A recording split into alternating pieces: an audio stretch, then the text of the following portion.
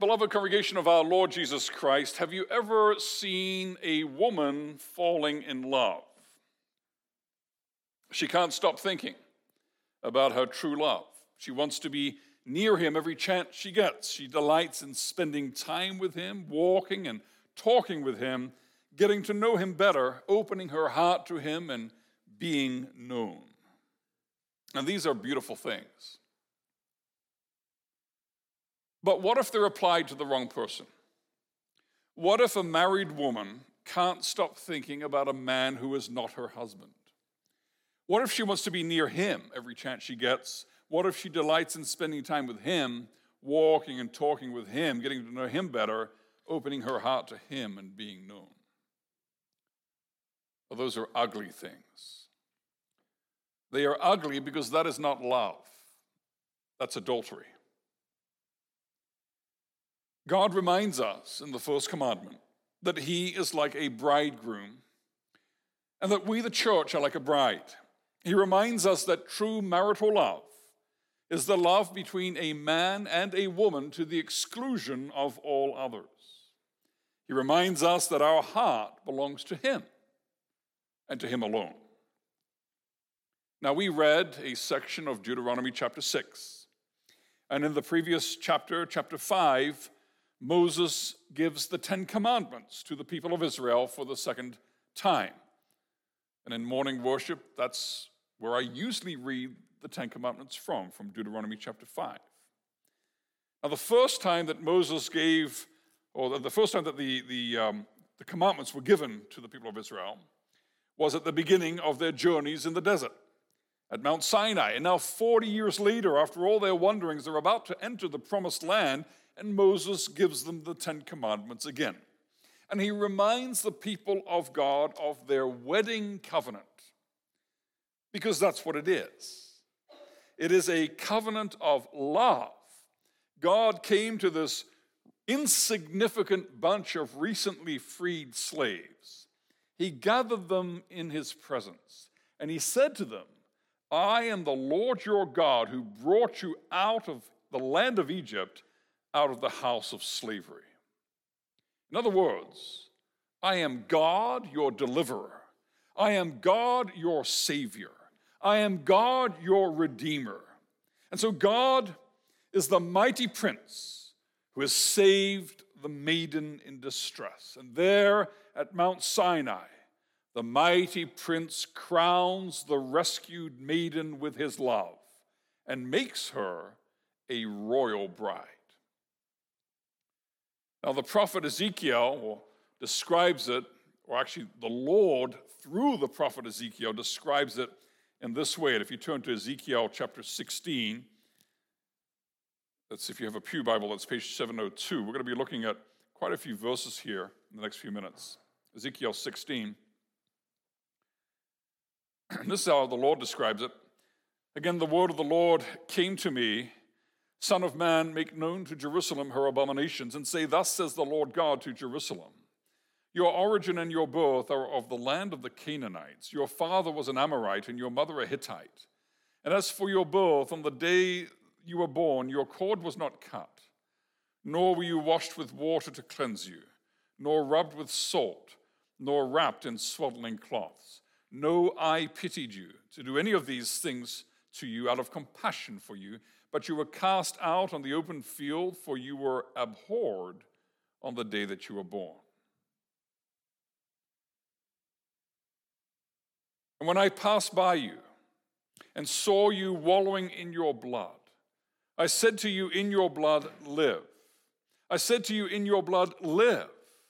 I made you flourish like a plant of the field, and you grew up and became tall and arrived at full adornment. Your breasts were formed and your hair had grown, yet you were naked and bare. When I passed by you again and saw you, behold, you were at the age for love. And I spread the corner of my garment over you and covered your nakedness. I made my vow to you and entered into a covenant with you, declares the Lord God, and you became mine. This is a description of the history of Israel. Through all of its very, very weak and insignificant beginnings as a small nomadic group to a slave people there in Egypt. And then in verse 8, there's the description of the covenant that God established, the covenant of love that he established with his people at Mount Sinai. So he's the royal bridegroom, and he makes his people the royal bride. And because a loved woman is a beautiful woman, God's divine love made his bride divinely beautiful. We'll keep reading through to verse 14 now. Ezekiel 16, 9 to 14. And again, this is describing Israel. Then I bathed you with water and washed off your blood from you and anointed you with oil. I clothed you also with embroidered cloth and shod you with fine leather. I wrapped you in fine linen and covered you with silk. And I adorned you with ornaments and put bracelets on your wrists and a chain on your neck. And I put a ring on your nose and earrings in your ears and a beautiful crown on your head. Thus you were adorned with gold and silver, and your clothing was of fine linen and silk and embroidered cloth. You ate fine flour and honey and oil. You grew exceedingly beautiful and advanced to royalty, and your renown went forth among the nations because of your beauty. For it was perfect through the splendor that I had bestowed on you, declares the Lord God. And so when in Deuteronomy chapter 5, 40 years after Sinai, Moses gives the law to the people again. They're just about to enter the promised land. They're just at that point where God is going to begin that beautifying transformation of a nomadic group of freed slaves into a kingdom famed for its reflection of the glory of God among the nations. So that's what we need to understand about Deuteronomy 5. It's a renewing of that covenant of love made back there at Sinai. And then right after the renewal, God reminds his people of what that means. And we read those verses in Deuteronomy 6. Look at verse 4 and 5 of Deuteronomy 6, because that's known as the Shema. You see, that's the first word of verse 4 in Hebrew. Shema Israel. Hear, O Israel, the Lord our God, the Lord is one. You shall love the Lord your God with all your heart, with all your soul, and with all your might. And in the New Testament, the Lord Jesus refers to this text, and he uses it to summarize the first table of the law. The words of the great Shema are another way of saying, I am my beloved's, and my beloved is mine. I belong to my beloved, and my beloved belongs to me. Because that's what God's law means to his people. It is a celebration of the freedom to love. You were slaves in Egypt, but now you're free. You're free to love me, free to dedicate every thought, every word, every act to be an expression of and reaction to the pure, unalloyed, undivided love which binds us together in covenant. Well, that's what God did, and we know how things turned out. The Old Testament is replete with accounts of how the people of Israel whored after other gods. They abandoned their true love, and over again they were smitten with false gods. And they threw themselves into the arms of these false gods, and they said, love us, protect us, provide for us. And it was painfully ugly. And if you're over 18, when you get back home, keep reading the rest of Ezekiel chapter 16 and see how God describes that shameful ugliness of Israel's spiritual adultery. And we read those accounts in the Old Testament, and we shake our heads, and we ask ourselves, how could God's people do that? How could they turn their backs on the true God and embrace the fake gods, which were really just personifications of the forces of nature? How could they abandon the worship of the Creator to worship created things? Now, Paul explains that this is what happens when people suppress the true knowledge of God. If you look in Romans chapter 1, 21 to 23, he speaks about people who although they knew God, they did not honor him as God or give thanks to him, but they became futile in their thinking, and their foolish hearts were darkened. Claiming to be wise, they became fools and exchanged the glory of the immortal God for images resembling mortal man and birds and animals and creeping things. That's what happens when you don't know God rightly. You end up worshiping the things he made instead of the Creator himself. And what are the consequences? Well, refusing to know and to love the triune God alone, sinners summon from the depth of hell every kind of unspeakable demon. You see that in chapter 1 of Romans, towards the end there. Their hearts and lives are filled with darkness and with the fruits of darkness: impurity, immorality, unrighteousness, evil, covetousness, malice, murder, strife, deceit, maliciousness, gossip, slander, hate, insolence, haughtiness, boastfulness, disobedience, foolishness, faithlessness, heartlessness, and ruthlessness. That's what he describes right there in chapter 1 of Romans. Now, it's bad enough when the ungodly do this, but to see God's covenant people plunge into this horror of sin is heartbreaking. In Ezekiel chapter 8, we read of how bad things got. If you just go a few pages back to chapter 8 here in Ezekiel. Ezekiel in this chapter describes the temple of God. Look there in verse 10. And there engraved on the wall all around was every form of creeping things and loathsome beasts and all the idols of the house of Israel. The graffiti of hell is on the walls of the holy temple of God. And there, if you look at the rest of the chapter, chapter 8 of Ezekiel, there in the rest of the chapter you see the leaders of Israel, the leaders of the church, worshiping idols. You see the women of God's people worshiping Tammuz, the sun god. And then you see the men of God's people with their backs to the temple of the Lord and their faces to the east, worshiping the sun toward the east. That's how bad things got. That's how twisted things got. Now, what does this have to do with us? Well, these things were written for our instruction, brothers and sisters. The Old Testament record of the repeated idolatry of God's people teaches us something.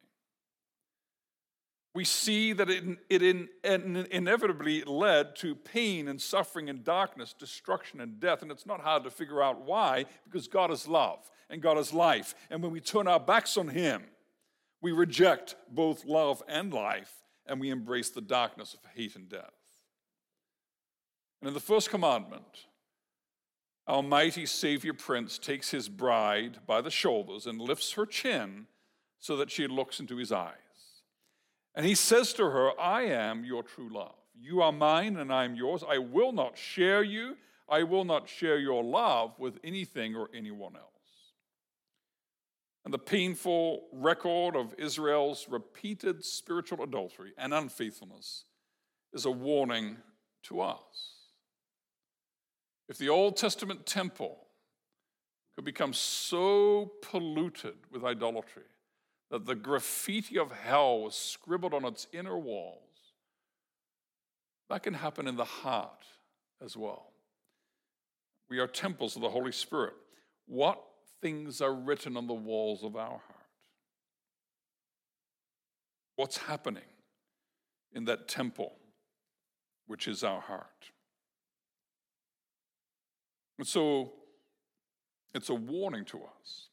If my heart is not for God alone, then I cannot expect anything good. My very salvation, my very life depends on him, and to rebel against him, to turn my back on him, is to put my very soul in eternal peril. Now, if we look at the Catechism gives a bunch of warnings there in the beginning of the answer.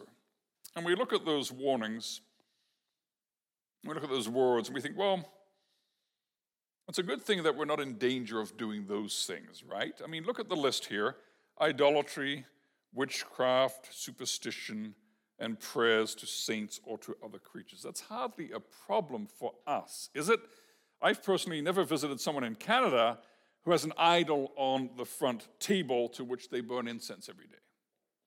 And as for witchcraft and superstition, aren't we an enlightened, modern, scientific people? These things are hardly temptations for us, are they? And as for prayer to saints, after 500 years of Reformed catechizing, this old Romanist practice is really not a thing for us. But let's stop and reflect. Have you ever really, really wanted something? And have you ever said, as you waited in expectation at a moment of suspense, oh, please, please, please, please, please let this happen? Who were you talking to?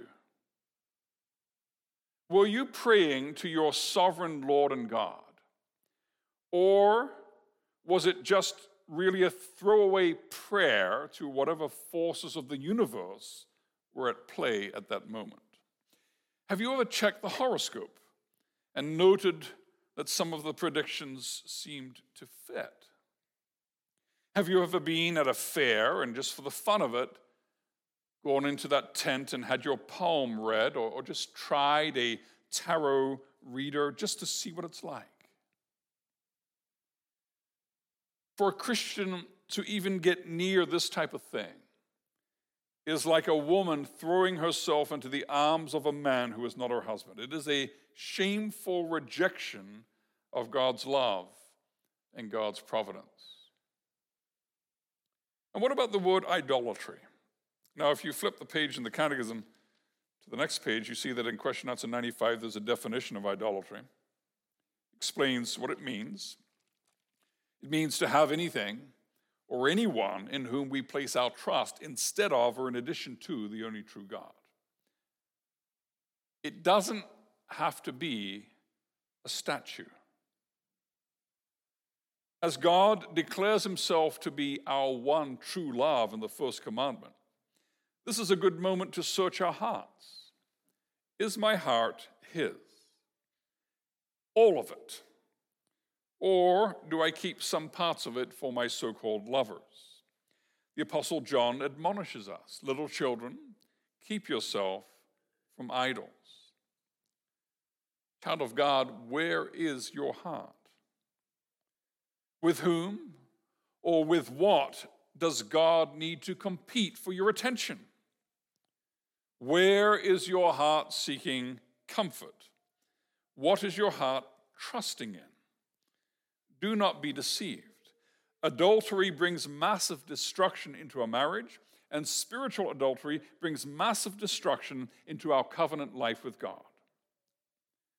What created thing or created force of nature are you flirting with or putting your trust in? Do we worship Lady Luck when we hope against hope that one more try at the casino or one more speculative purchase of crypto or stocks might provide us with the riches that we think we need? Do we pore over our stock and our RSP holdings every morning, even before prayer and scripture reading? Is that the first thing on our minds when we wake up and the last thing on our minds when we go to sleep?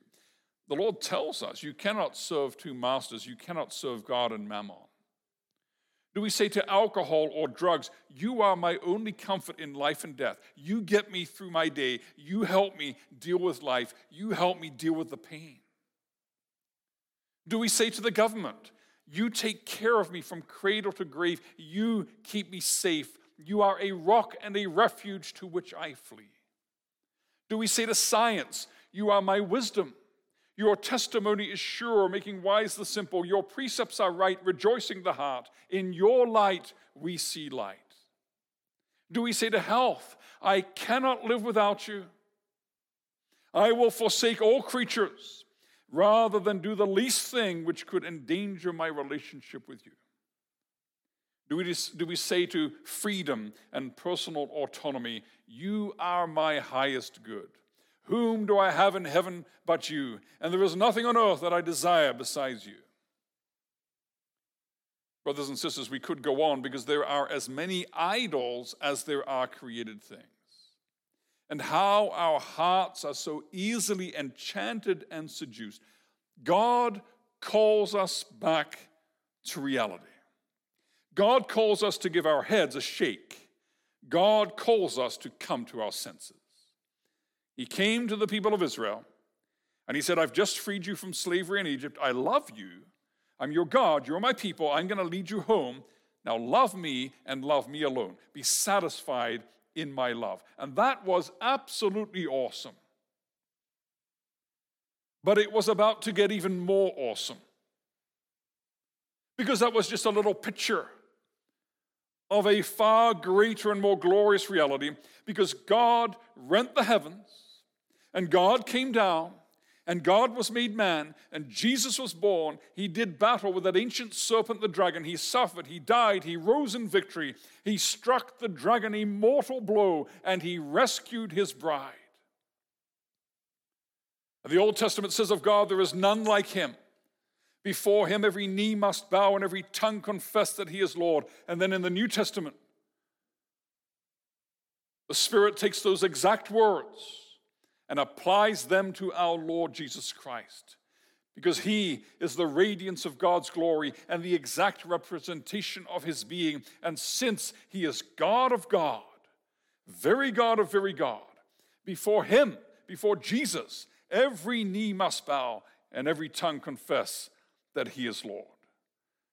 The God who makes a covenant of love with his people has revealed himself to us in Jesus Christ.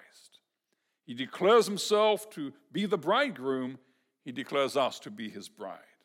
And that means that when we hear the first commandment, it is the Lord Jesus himself who is speaking to us. It is the Lord Jesus who is saying, you shall have no other gods before me. I am your one true love. I love you with an eternal love. I know you from eternity. I want you to know me, to trust me, to submit to me, to expect all good from me alone, to love, fear, and honor me with all your heart. Child of God, this isn't just some rule in a list of rules. This is the bridegroom of the church claiming the love of the bride of Christ for himself. It is in Jesus that we find life. It is in Jesus that we find love. And it is in the holy embrace of Christ that we will find each other. Now, we came to church today laden down with our idols. All of us. We've all got a collection.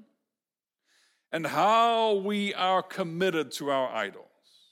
How they drive us apart.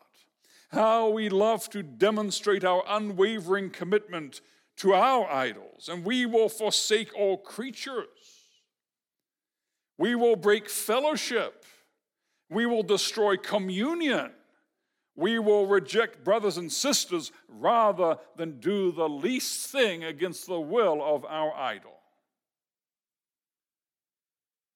When that happens, that's a pretty sure sign that we're up to our neck in idolatry. When the things we serve, the things we hold to be important, incite us to turn our backs on God, to disobey the call to worship, to neglect and break the communion of the saints, to refuse to worship with or fellowship with men, women, and children for whom Christ died. Brothers and sisters, that is not going to work.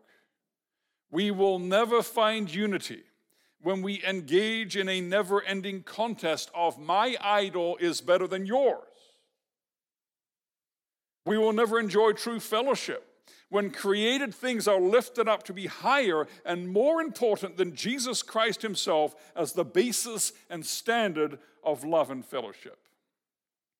Now this morning, the Lord set before us the foretaste of the wedding feast of the Lamb.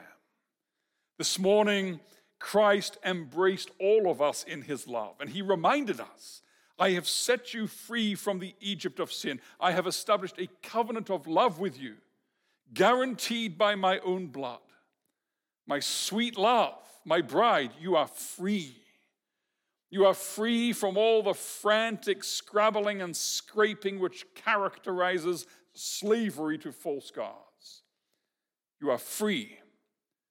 I have set you free. And if the Son sets you free, you are free indeed. And so let go. Let go. Let go of anything and anyone else, because I love you. And my love is eternal. And my love never fails. And my love is unconditional. And my love is rock solid. And you can build your life on that foundation. Amen.